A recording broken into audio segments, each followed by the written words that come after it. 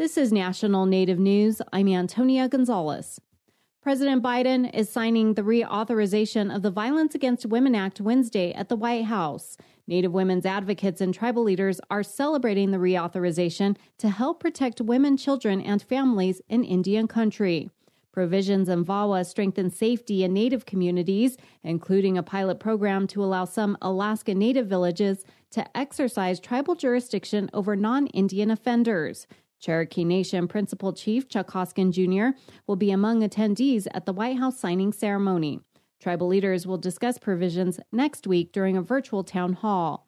The Violence Against Women Act reauthorization was included in a bipartisan appropriations deal recently approved by Congress. The Blackfeet Nation Tuesday dropped its mask mandate for the reservation. Montana Public Radio's Aaron Bolton has more. The Blackfeet Tribal Business Council, along with the reservation's incident commander, announced that masking on the reservation will be optional and that tribal offices will reopen to the public. According to the Federal Centers for Disease Control and Prevention, Glacier County, which encompasses the Blackfeet Reservation, is experiencing medium transmission levels. At that level, the CDC says most people don't need to wear masks indoors, but people who are vulnerable or immunocompromised should talk to their healthcare provider about it. On Tuesday, there were 5 cases of COVID-19 on the reservation, according to tribal health officials. The coronavirus has killed a little over 60 people on the reservation. In Columbia Falls, I'm Aaron Bolton.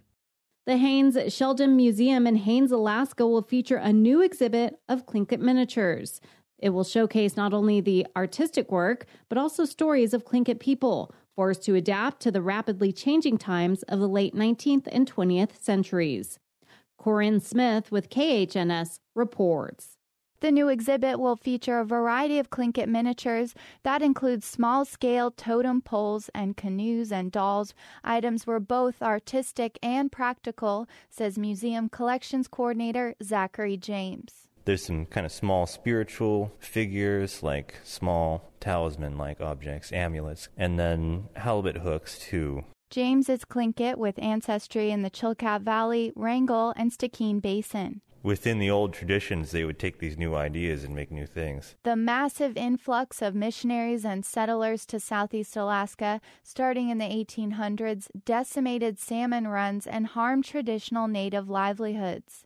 Later came steamship tourism, so Tlingit artists began producing miniatures for tourists. We have a lot of old photographs from steamship travelers, and it's almost always women would be selling their wares. And amongst the baskets that the women weaved, they would have small totem poles and small carvings that the men made. James says Tlingit people may have moved into small-scale art for sale as an act of economic survival, but at the same time, the style and craft was exquisite.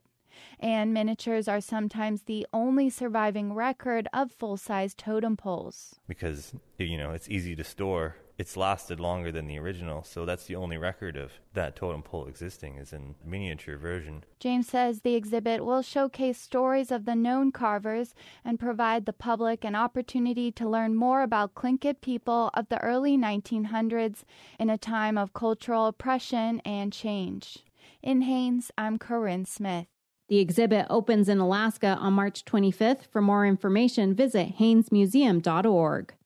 I'm Antonia Gonzalez.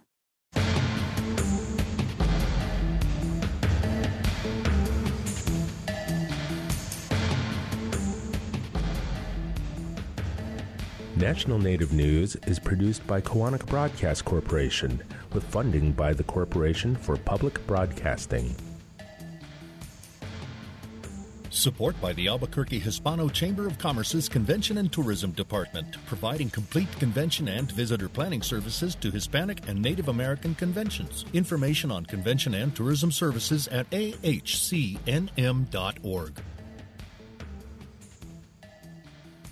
Support from AmeriCorps. Members who serve in Vista fight against poverty while earning money for college and gaining skills. Rewarding service opportunities are available in communities across America. Info at americorps.gov/Vista.